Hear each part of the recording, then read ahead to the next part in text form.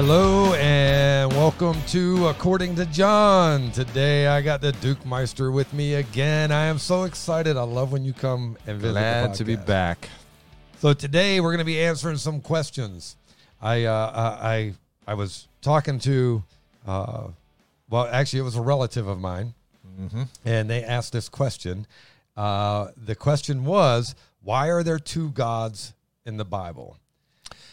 Yeah, that's I've heard that before. It's especially the contrast between the God that they see on the surface in the Old Testament, and then of course the loving Jesus in the New Testament. Yeah. So today we're going to answer that question. Why are there two gods in the Bible? Are there two gods in the Bible? And we're going to get to it. I am your host, John Westfall. My guest, Pastor Duke Herget. And I also want to point out that you're closer and closer to starting your own podcast. Yes, I've been trained well, and we're putting together the technical side of things. I look forward to doing a podcast. I have accumulated some information in 42 years of pastoral ministry, and with technology, I don't have to let that go to waste. So get it up, some discipleship work, some of the apologetic things that have meant the world to me. It's been a great tool for our ministry. And I got a lot of people begging me to do it, and you think they're smarter than that, but I'd be glad to do it. And this part of my journey, I want to just maximize best I can, and through a podcast, it seems to be the way to do that. So I'm very excited. Appreciate you, Pastor John, to pull me in and put a little fire under my backside. Yeah. So Pastor Duke here is we're teaching him the electronics. We're teaching him the equipment. I already told him, get ready to spend some money if you want it to look this good. No, yeah. Not that we look good. It's just the set's fine. Yeah, it's the rest of it, Yeah, the set looks great. All right, so let's go to the Lord in prayer. Yes, sir. And then we will get started on this. Okay. We need Him. Lead us. Amen. Dear Heavenly Father, Lord, we thank you for this day, Father. Thank you for this time together. And I just ask, Lord, that you would bless this time. That you would bring understanding as we bring or try to bring clarity to the questions that are asked. Father, we thank you and we love you. In Jesus' name, amen. Amen. So the question was, why are there two gods in the Bible? As we look in the Scripture, if you look at the Old Testament, you say, oh my goodness, that's a murderous, hard, difficult God. And then you look at the New Testament and it's love, love, love. Everything's about love. Love your neighbor. Love this. Forgive that. Don't judge anybody. And so are there two gods in the Bible? A murderous God in the beginning and then a loving God in the end? And that is what we're going to discuss. One of the interesting things that I have found is that most even Christians, there was a Barna survey, and in the Barna survey it says 20% of Americans have read their Bible all the way through, and 61% of Christians have read their Bible from cover to cover. Yeah, it's sad. I don't know that I even believe those numbers. Yeah, well, I just know Jesus tells me to hide his word in my heart that I might not sin against him. And, if it's going to be an open book test, right? I want to know what's in the book. Yeah. And so as I thought about the Barna survey, and I was thinking, because even in my church, and every year I challenge people to read the Bible through in a year. I challenge them to read it through in 90 days, 180 days. Like I'll put out these, and then we have a reading schedule that we put online for people to follow. And what I have found is, since I've been pastoring this church for the last 14 years, that the majority, and I'm going to say, when I say majority, I'm talking 95% of the people never read their Bible all the way through. And when I challenge them to do it and I read it with them and we hold each other accountable, then we find people start doing it. So I'm thinking to say that 20% of Americans, not Christians, Americans read their Bible cover to cover or have read it. I struggle with those numbers knowing what I know in churches, and you ask people, they don't read their Bible. Yeah, I would doubt that 20% of Americans have read the Bible through. I would really doubt that. It's hard to read. It's hard to read, And in the beginning, I remember picking up a Bible at a friend's house. His mom was a Christian, and she prayed for us. And I was just recovering from some alcoholic indulgence the night before I woke up, and I started reading the Bible, man, in Genesis 1, and it was pretty cool. Creation and special events of creation, temptation, fall of Adam and Eve, and then you get into some of the genealogies, like, whoa, it was hard. But there's one book, and there is only one God, and he has manifested himself to us. And you go back to that question that was asked of you, why are there two gods in the Bible? Well, there's really not. There's one God. But upon just a casual reading, and certain things would jump out. People could see me and say, "Well, he's wasted, man. He in the days of my youth," and say, "There's no hope for him." I'm glad you clarified it was in the days of your youth. But there was change that was about to come, and people that only know me as Pastor Duke, it's hard for them to fathom where I came from, and say, "Well, which one of them is Duke?" Well, they both are. And, like a diamond is one stone, and yet there's many facets to a diamond. And I think that's where the confusion comes from. There's different facets of God. In the New Testament kind of brings that together. It says in book of Romans, "Behold both the severity and the goodness of the Lord." When my children were in defiance of me and doing things that were very dangerous to their health, they didn't see me as a real sweet, loving daddy. But then when they were in compliance and they were being sweet, man, the lovey-dovey stuff, the same guy, but just responding to different things. So right. I think the explanation. I think that's a great way to put it. And also one of the things that we see and the goal here is to bring absolute clarity to the question. So in order to do that, I also look at in Genesis 1, and you brought up when you started reading, and you looked in Genesis. When you read in Genesis 1, 1:1, and it says God, right? It says God created everything in Genesis 1:1. In the beginning, help me out? What's that? Elohim is the I know, Hebrew but what's word the for God. What's the verse 1:1? In the beginning, God created. Yeah, there you go. Johnny, you prayed for clarity. I'm the guy. I think we both had a rough year in 1969. I think so. So and that's my point. Elohim.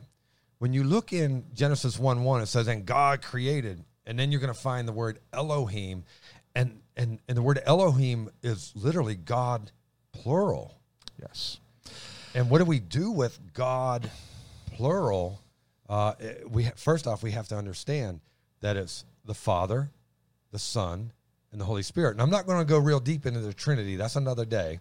But that's the only place where we see God plural, but they're really one God. How do? Oh man, I hope he begins to unfold who he is. Genesis 1:26, same thing happens again. God said, "Let us," God, "let us make man in our image," plural, plural, plural. Let us go down and confound the languages again at the Tower of Babel. So God, over and over again, refers to himself in the plurality, and then in the New Testament, just point blank lays out it. And there are three that bear record in heaven: the Father, the Son, and the Holy Spirit. These three are one. So we have one God, and he's responding to the fall of man, and the stories unfold. We have the Old Testament, the New Testament, and the Old Testament shows God's wrath oftentimes coming against the children of disobedience. And you find that in the New Testament as well. Ananias and Sapphira were carried out, as in the Old when they had lied against the Holy Spirit and trying to get kind of to appear more spiritual, more committed than what they really were. Hey, check out at the door. Someone's waiting for you. They're going to carry you out. And then, you could correspond that with, in the Old Testament, the sons of Aaron with the sacrifices, they kind of did it their way. Abihu, just had a brain malfunction there. Well, one of the things I want, because we're talking about Old and New Testament, I want to distinguish the two real quick. To finish your thought, you said in that God, there's still a God of wrath in the New Testament. So I pulled up some scripture just to show it in Romans 1:18. For the wrath of God is revealed from heaven against all ungodliness and unrighteousness of men who suppress the truth in unrighteousness. So what we see is, even in the New Testament, the wrath of God is still there for those who want to go against him. In Romans 2:5, but in accordance with your hardness and your impotent heart. Now, again, we see the wrath of God poured out on men who want to be unrighteous and ungodly. And in 2:5, we see it again, that the wrath of God is poured out according to the hardness of our heart, or the impenitent heart. And it goes on. So, but in accordance with your heart and your impenitent heart, you are treasuring up for yourself wrath in the day of wrath and revelation of the righteous judgment of God. So again, even in the New Testament, we're still seeing the wrath of God. I have one more for you. Ephesians 5:6. Let no one deceive you with empty words, for because of these things, the wrath of God comes upon the sons of disobedience. So if we're going to go, are there two different gods, a murderous or a wrathful God in the Old Testament, and then this loving God in the New Testament? There's one God. The New Testament still shows the wrath of God. But I think what we need to do is explain the difference between the Old Testament and the New Testament. Because I think if people get a hold of the Old Testament is all about the law, the New Testament is all about grace, but why the two? Why the difference? And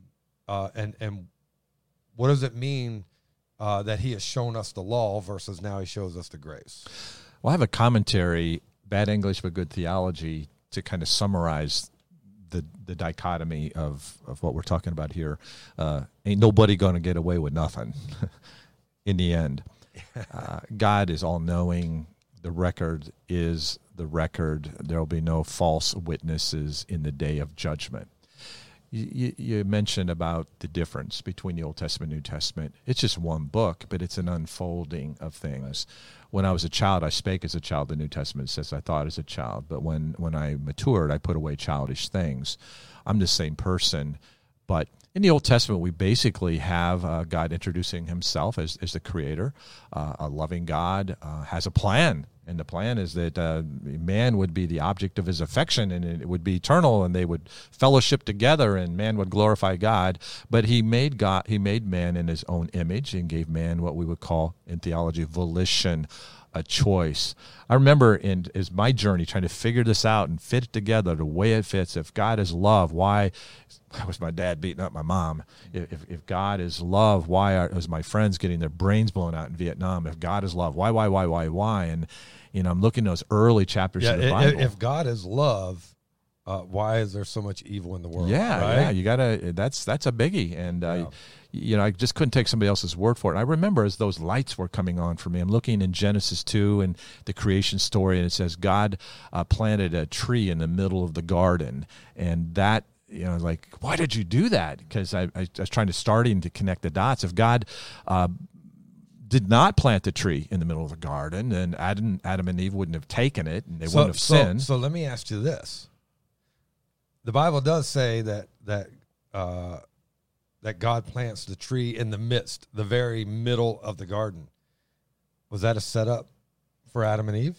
Like, did he set them up for failure? Did he put it out there to tease them? And we actually had this. You know Ed Walls, right? Oh, know him well. Love Ed, right? Good friend. And so he was.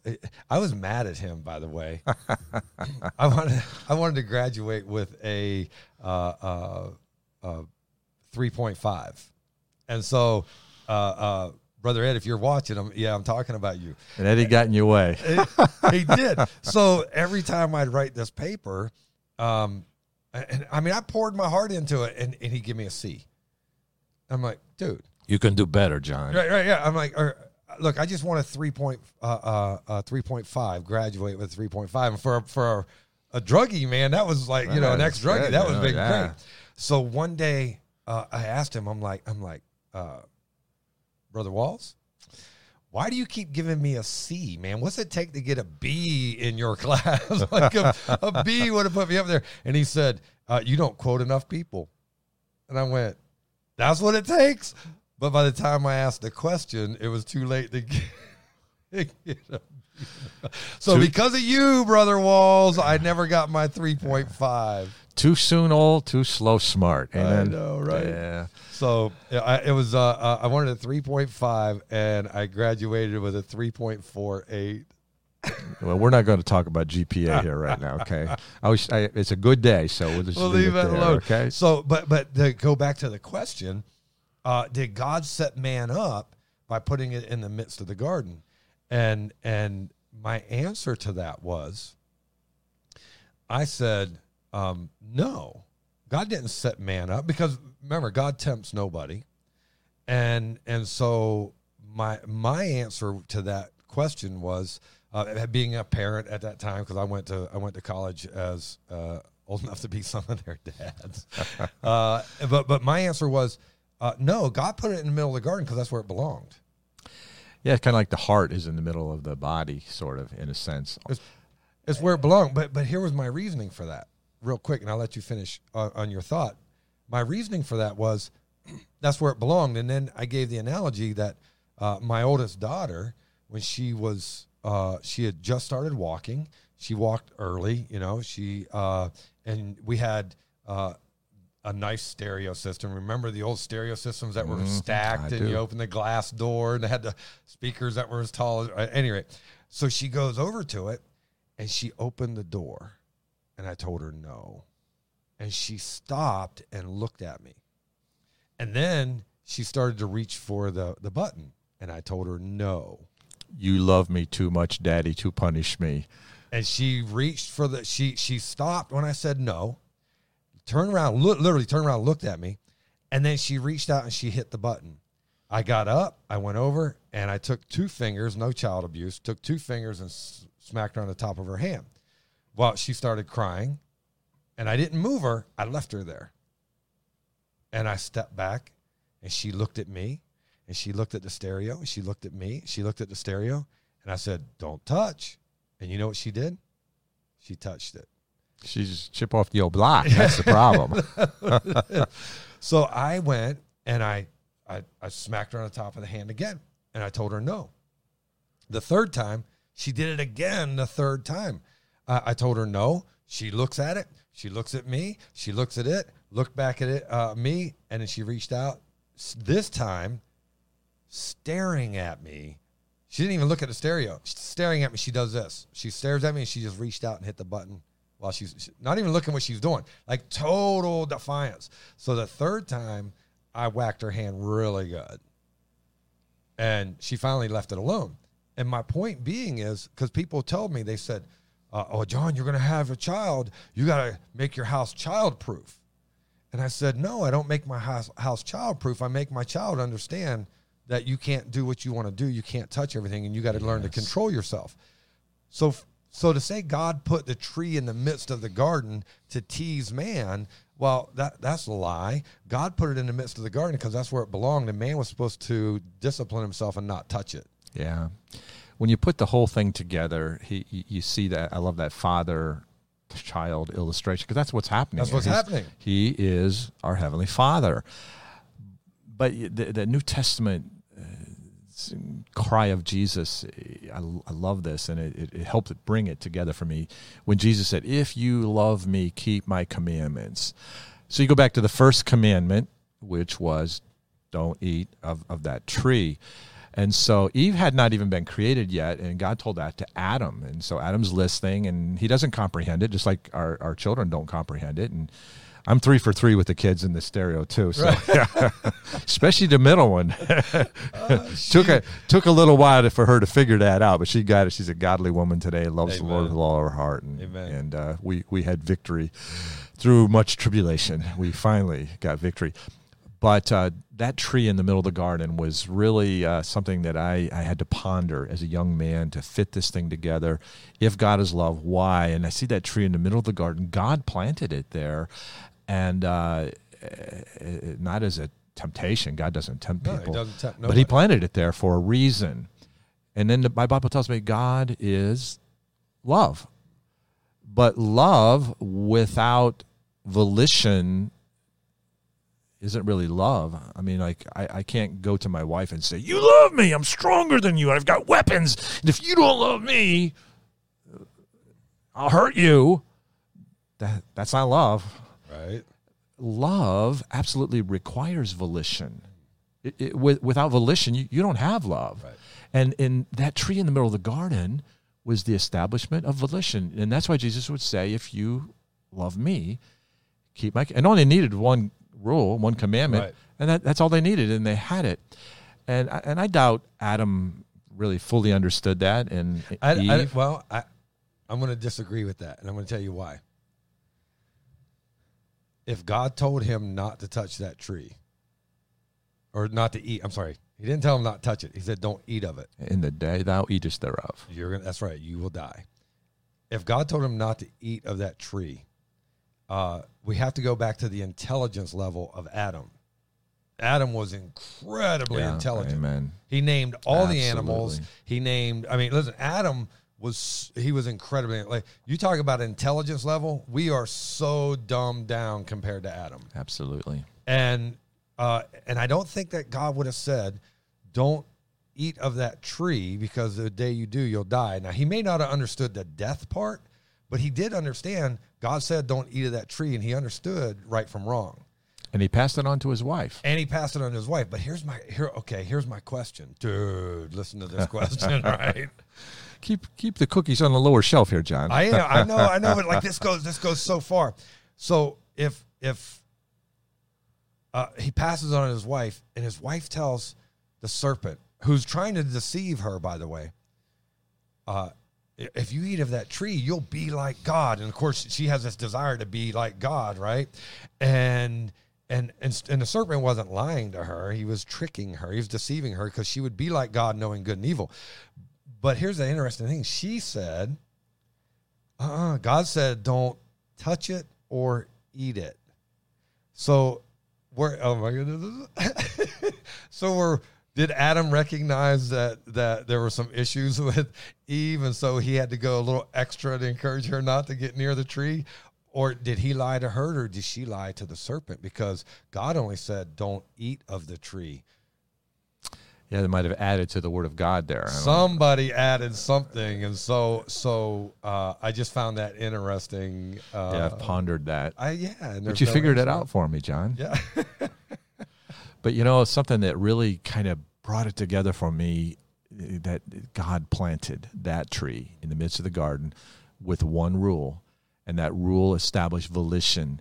If you love me, keep my commandments. Every day that Adam and Eve lived in that garden and saw that tree and chose not to eat of it, they were making a statement. They were walking in obedience and the blessings of God. Can you imagine that place? Can you imagine the peace, no sickness, no death? It was incredible. It was paradise. And think about this too. The scriptures say that Adam and Eve walked and talked with God every day. The ultimate, man, the ultimate. Yeah. So when we look at the Old Testament, we really see a loving God. As a matter of fact, in some of the scriptures here in Deuteronomy 7:9, it says, "Therefore know that the Lord your God, He is God, the faithful God who keeps covenant and mercy for 1,000 generations with those who love Him and keep His commandments." And it's exactly what we've been talking about. And then we see in Psalm 86:15, "But you, O Lord, are a God full of compassion and gracious, long-suffering, and abundant in mercy and truth." So here we see, Old Testament, a loving God. How about Jeremiah 31:3? "The Lord has appeared of old to me, saying, yes, I have loved you with an everlasting love." And then he goes on, "Therefore with loving kindness I have drawn you." Excuse me. So when we see God in the Old Testament, we see a loving God. If you don't see the loving God of the Old Testament, you just had an insufficient reading of the Old Testament. They take one position where there was wrath poured out upon evil people and say, "Oh, God is he's vindictive," and in the moment, but it was a long-suffering God. There's two sides of me. I'm a loving dad. I'm a loving husband, but somebody messed with my kids, somebody messed with my wife, and there's a trigger. And, God is a love, and he's going to protect his people. Right. So now, because the clock runs way faster than we do, brother. I'm saying. And so what we find is in the Old Testament, we have a loving God. Now we got to get on to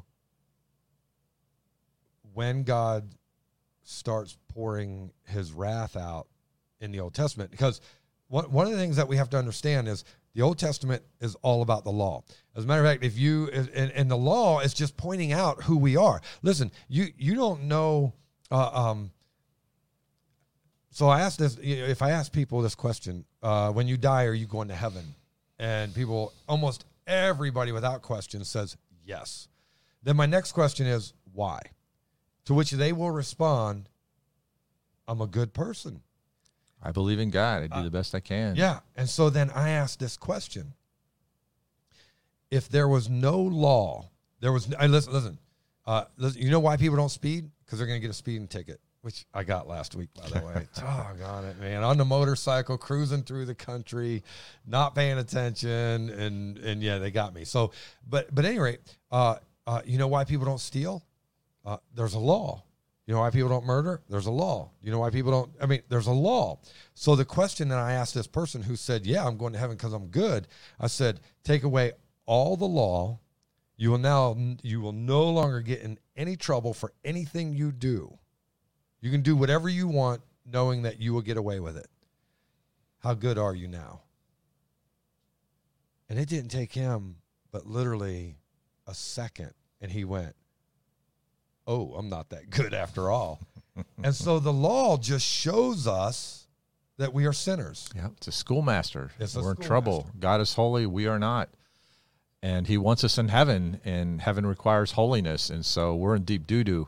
But this is, for me, that I just want to come back to that hand that planted that tree in the middle of the garden, knew in the fullness of time he would plant another tree on Golgotha's hill. Amen. Upon which the Savior would suffer, bleed, and die, and take the holy wrath of God against the sin of the world, and your sin, my sin, ours. That's us. That's us. But it was all for us, and our children, have grown up and blessed mom and dad here, and I know your kids are. I got awesome kids. You're a rich man. I'm telling you. You did good. Amen. And I didn't mean to capsize your daughters in the canoe like the first day they met me. Second day they met me. So we go over to Duke's house. We're gonna have a cookout. We're new to New York. Came here to start the church. That was 14 years ago. This month will be 14 years. Yeah. And so at any rate, Duke's like, hey, you don't mind if I take your daughters out on the canoe? I'm like, nah, man, go for it. And fortunately, they know how to swim because they all come back drowning. It's just dripping wet. And I go, what happened? And Duke capsized the canoe. And they love me for it. They got a story to tell. They still love you. Well, and listen, that was the first time we gigged frogs, caught frogs, cleaned them, cooked them, ate them, and they were hooked on frog legs ever since. You kill it, I'll grill it. That's right. Yeah, we're gonna experience the New York countryside. Yeah, it was the motto of our church used to be a country church, a world vision, and we have a big 900-foot pond, and your daughters swam in it. Their first time on it, they were soon in it, and it wasn't their fault. It was that hippie pastor friend of their daddy's that he didn't mean to, but we. So Duke made a left-hand turn and leaned into it. Yeah. On a canoe. It'll come up again at the judgment seat of Christ, and you'll see that I was guilty. How do you lean into a turn in a canoe, brother? It just on a lake. You're not moving that fast. It is what it is. That's funny. But I won. They love me. That's right. That's right. So to get back to the love of Jesus.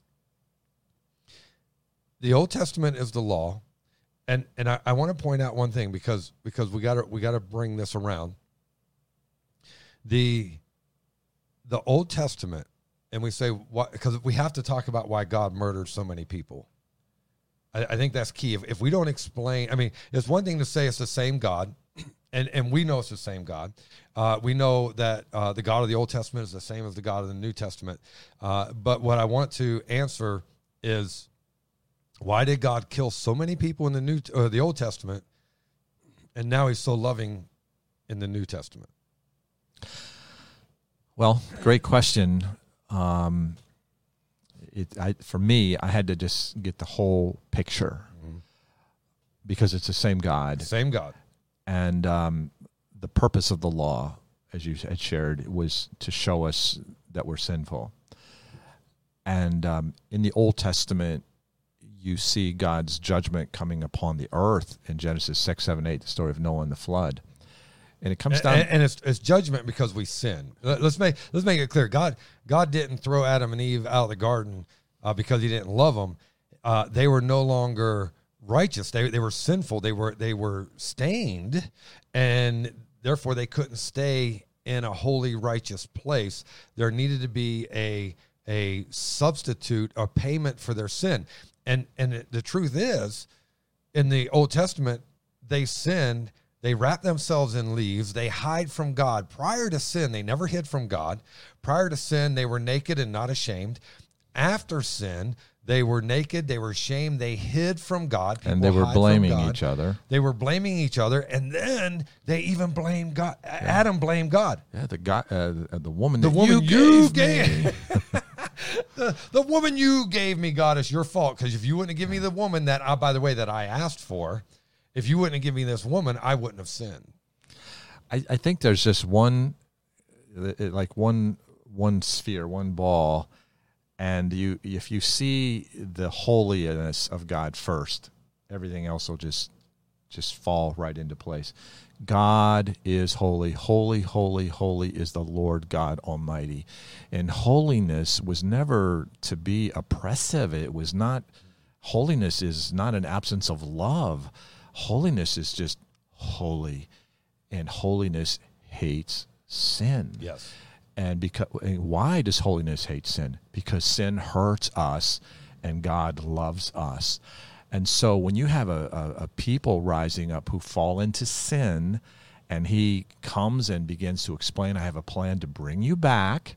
The same hand that plants a tree in the middle of the garden plants another tree on Golgotha. It wasn't like, plan B, what are we going to do now? Jesus Christ, the Lamb of God, was slain from the foundation of the world.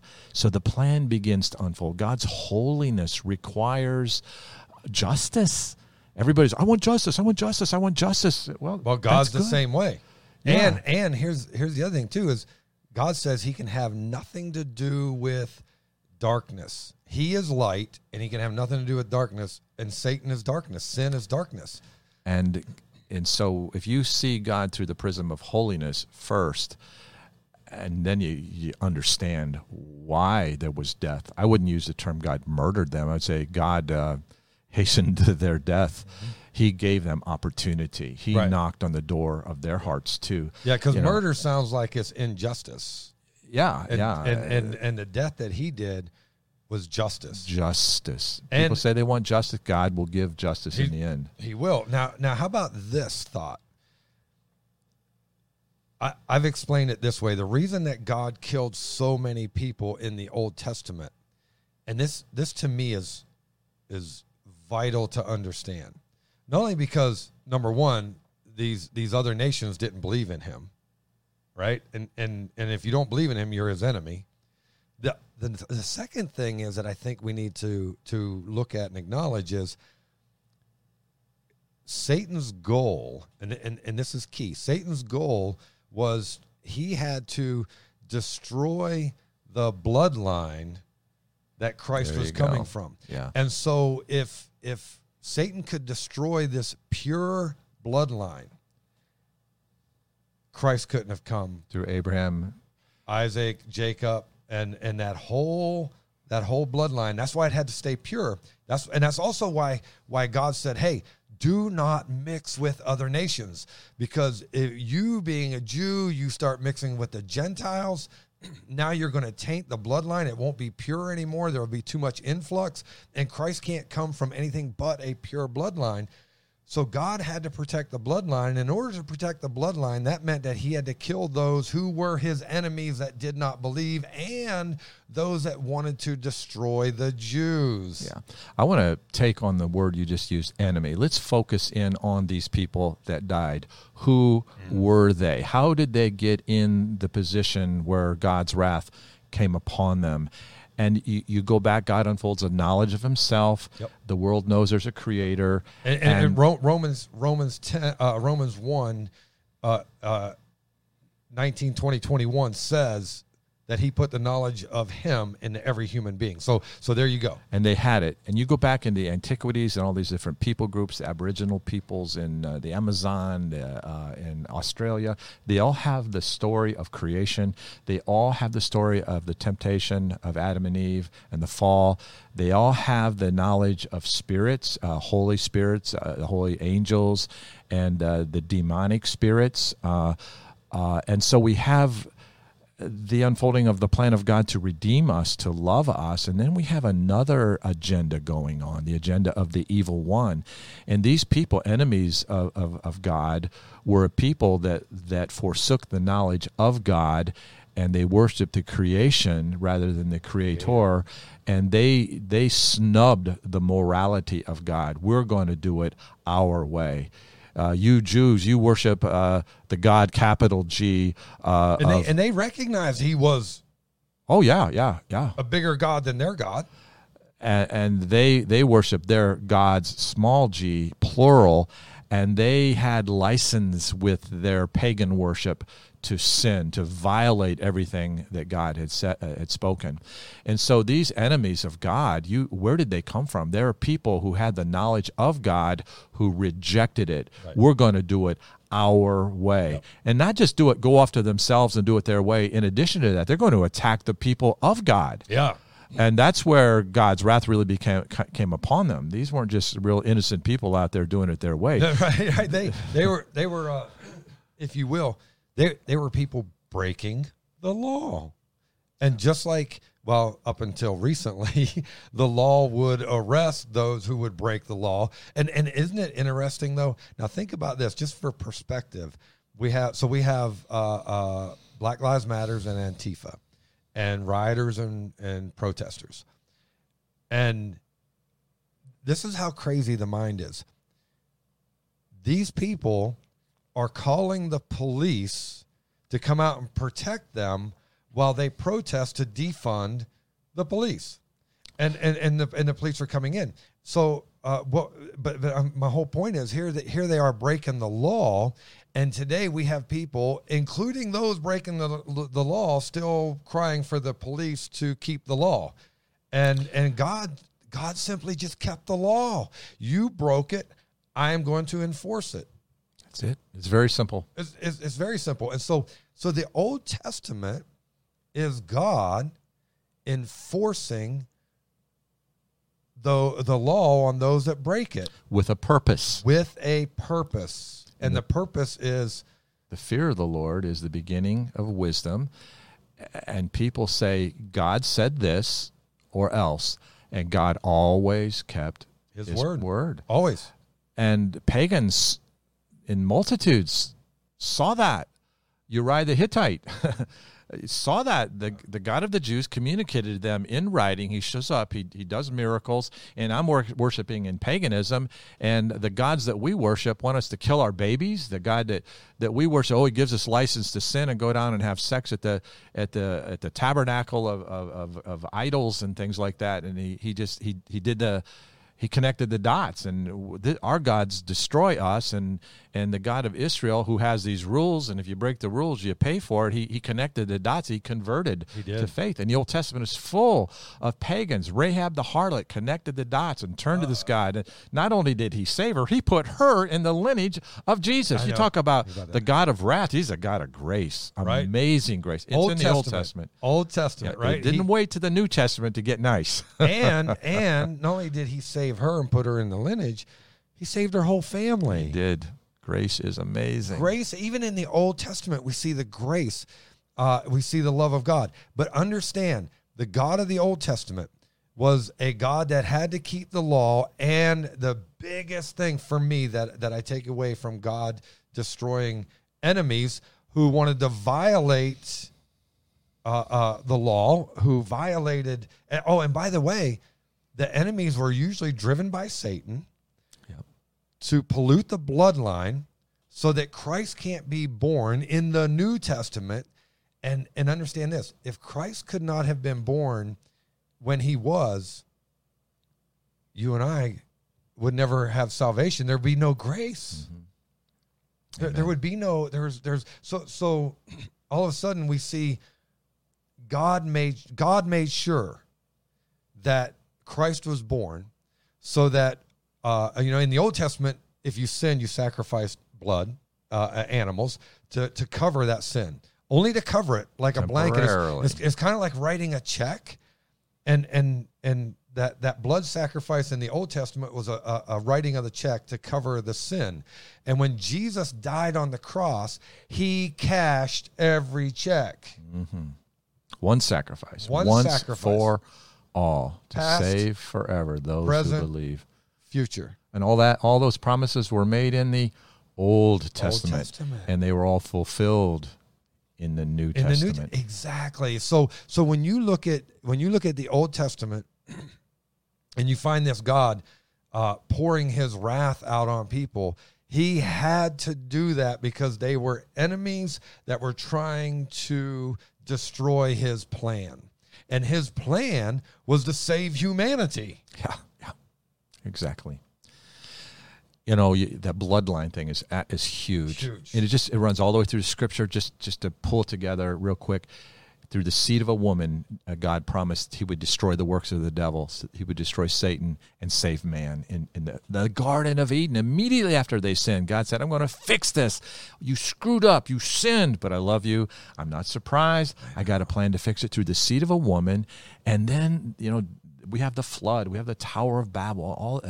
And then God's focus comes on an old man, Abraham. Through the seed of Abraham, the Redeemer will come. And with the promise of a Redeemer, the Savior, Yeshua, now, wait Jesus. A minute. Think about what you just said.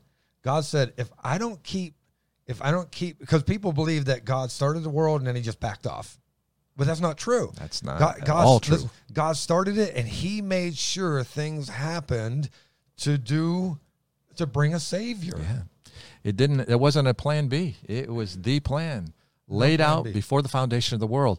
Through Abraham, the Savior would be a Jew. And then it gets even more specific. Through the tribe of Judah, there were 12 tribes. Which one? Judah. The lawgiver will come. Genesis 49:6. And then you have 1,000 families in Judah, 10,000 families in Judah, specifically through King David. And so all those boring genealogies really are fabulous. They're not boring at all. God, to the detail, was laying out what he was going to do, and Satan couldn't stop him. And he tried. He tried.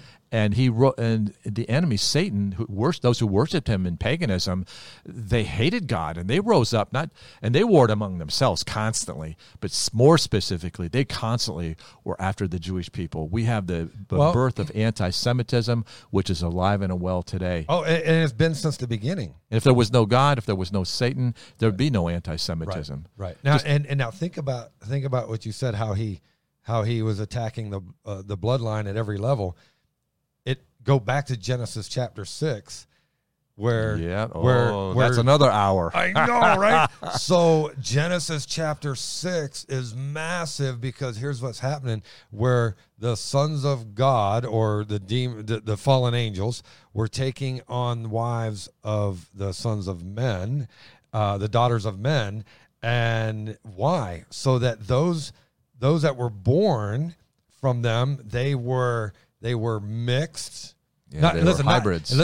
Not mixed color. They were hybrids, demons and human. And the whole goal was to infiltrate the Israelites so that you could destroy the bloodline so Jesus couldn't be born. That guy, okay. One book. I know, right? What amazing story. So when we look at this, guys, listen, and we're going to, because we could, okay. All right, okay, I got to get. Pull it together, Johnny. You get so I excited. get so excited because when you read it, let me help you guys out real quick. I'm just going to throw this out there for you because we got to wrap this one up. When you read the Bible, let me help you just for a second so you can see how everything comes together, and you fill in any blank that I might miss, okay? The first 5 books of the Bible, known as the Torah or the Pentateuch, the book of the law, the books of Moses. Mm-hmm. The first 5 books literally was one book. It was one book divided into 5 sections. So we have Genesis. What is Genesis about? Beginnings. The beginnings. Exodus, exiting Egypt. The Israelites exiting Egypt. So Genesis, Exodus, Leviticus. Leviticus is all about the law. Guys, listen. Now that you are out, here's what I need you to do. This is what you need to pay attention to. This is going to save your life. Listen, these things are put in place not to have a whole bunch of do's and don'ts and regulations, but if you follow these, you will not have to look over your shoulder to pay for the sin that you are committing. It'll give you health. It'll give you guidance. It'll give you prosperity. Freedom. It'll protect you from the enemy. It's not freedom from sin or freedom to sin. It's freedom from sin. And from the results of sin. And to live out your dream and have peace and prosperity. That's God's plan. That's God's plan. And it's all in the law. And it's the Old Testament. Yeah. God. So then we have, I'm getting excited. And I realize that when I get excited, my voice booms. I'm trying to control that, but it ain't happening. So then we have Numbers. And Numbers are just, hey, here's all, this is all laid out. I want you to build things certain ways, do things certain time frames. Kind of a system of failure, but grace. Right. Because every failures brought some judgment. They did. For the most guilty people were judged, but it was more grace. Yeah. Failure, grace, failure, grace, the way I see it. So then we have Genesis, Exodus, Leviticus, Numbers, and then Deuteronomy. And Deuteronomy is a summarization, if you will. It says remember. That's what it means. Remember. It's all about the first 4 books, Genesis, Exodus, Leviticus, Numbers. Deuteronomy is a summarization to remember everything I just put out there. Yeah, to learn from your mistakes. Wise men learn from their mistakes, but wiser men learn from others' mistakes. Right. So, me and John, we kind of did our own. It took us a little while to get wiser. Yes. But so when you look at the Old Testament, you see. This is the same God as the New Testament because he is setting everything up for learning and understanding and direction and protection. Yep. To bring in the New Testament so that you and I and you out there can have a Savior that will die for us, cash in all the checks of the Old Testament, and give us a way to heaven. Good news. The good news. Hallelujah. It's the same God unfolding his plan. It's a holy God who is love, who gives us opportunity to obey or disobey. Yeah. Blessing for obedience, discipline, judgment for ungodliness. And God always kept his word from generation to generation. Grace was always extended. I love that in Isaiah over and over and over again. It talks about the judgment, their failures. It says, but his mercy endureth still. That's right. Yeah. Well, so here's an interesting, and I'm going to put this out there. So we're going to close this out with this. The New Testament shows us what God has done about our state of being lost, right? That's what the New Testament does. It shows us that God, since we couldn't keep the law, God knew we couldn't keep the law, he now provides a way for us to still get to him because you can't be perfect. So now he gives us grace. Now his wrath is still present. I read 3 or 4 verses in the New Testament where it says his wrath is poured out, right? So his wrath is still present, But at the cross, he takes all of his wrath and pours it out in the death of Christ on the cross. So all this wrath that you and I deserve, he pours it out on Jesus. He who knew no sin became sin for us. So at that, Galatians 3:13, I want to read. Christ has redeemed us from the curse of the law. You see what I'm saying? The law shows us that we're sinners. And so the law, God put the law out there. Listen, first off, if he didn't use the law to show us that we were sinners, what could he save us from? Because we'd be ignorant of any sin. Mm-hmm. But because of the law, we're no longer ignorant, right?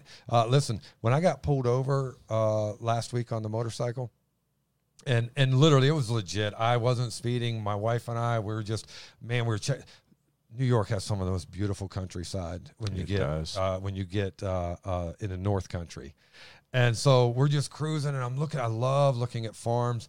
And before you know it, I'm doing 73 and a 55. The trooper pulls me over, and she comes up to me, and you could tell she's a little bit on the defense and you can't blame them.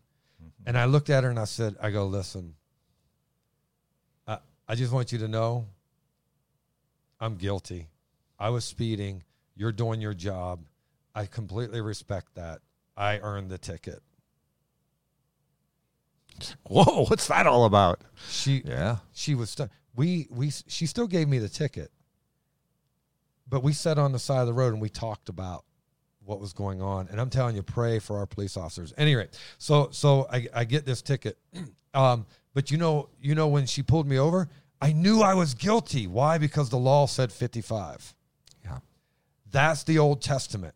So Christ in Galatians 3:13, Christ has redeemed us from the curse of the law, having become a curse for us. New Testament, this is what it's all about. Jesus becoming a curse for us, taking on our wrath, our punishment. That was explained and clarified in the Old Testament. And it says, for it is written, cursed is everyone who hangs on a tree, the second tree in the midst of that hill. Man, he planted them both. Unbelievable, right? So then God's wrath is against all rebellion, right? But because he brings Jesus in, Jesus dies for us. So anybody that chooses Jesus is now forgiven of breaking the law. Which, by the way, the whole Old Testament tells us, I'm sending you a Savior, a Messiah. I'm sending you a Savior, a Messiah. Because you can't keep these laws, you need grace. And so Jesus comes on the scene, and check this out. And I just want you to know that anyone who believes in the Son, are you ready for this? John 3:36. He, or anyone, right? Let's just do that. Anyone who believes in the Son, Jesus Christ, has everlasting life. Everlasting, not temporary. The gift of God is eternal life through Jesus Christ our Lord. Such great news for druggy burnouts like me. Right? And then here we go. 3:36 finishes at John 3:36. He who believes in the Son has everlasting life, and he who does not believe in the Son shall not see life, but the wrath of God abides on him. See the perfect union of the Old and New Testament.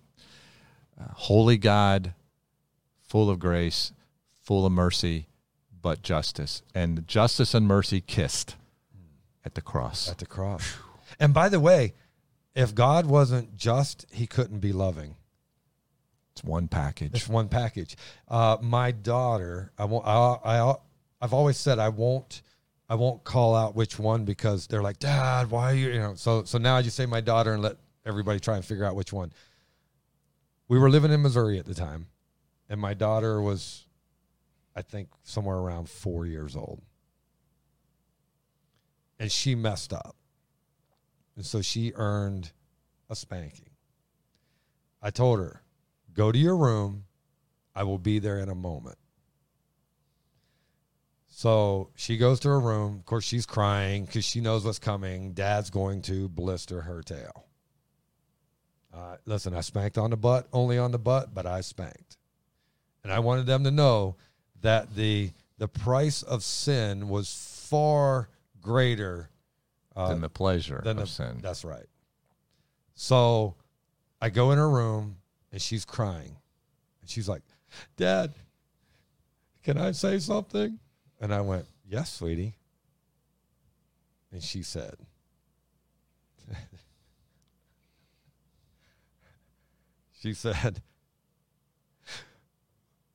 will you give me what Jesus gave us? Amen. Grace and mercy. And I looked at her with a broken heart. Because my daughter at 4 years old understood. Come to me as a child, God says. Mm-hmm. My daughter at 4 years old understood that the God of the New Testament, the same as the God of the Old Testament, the difference is he gave us Jesus so that we could have a way to not be held accountable for breaking the law in the end. And I looked at my daughter and I said, because I was amazed, she got it. And I said, you know what, sweetie? Yep, this time I'm going to give you grace and mercy, and I'm not going to give you what you deserve. And I prayed with her, and I hugged her and told her I love her, and it was it. That was it. You were in the place of Christ. It's the most beautiful. It's relational. It's relational. It's a relation, and you got to live it out. And it's not the mean dad and the nice dad. It's just the one dad who loves them but has to teach them. And when they get it, amen. Hallelujah. Justice. Almost made me cry, Pastor John. Love does not exist without justice. One package. It's one package. Hey, guys, thank you for joining us again on According to John. So excited that you became a part of it. So excited that you have joined us. I hope you've learned something. I hope this has helped you.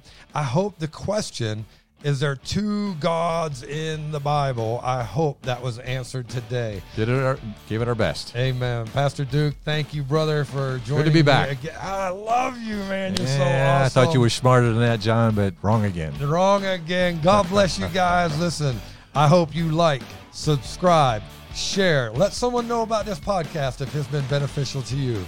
God bless. I hope you have a great week. It's been good, brother.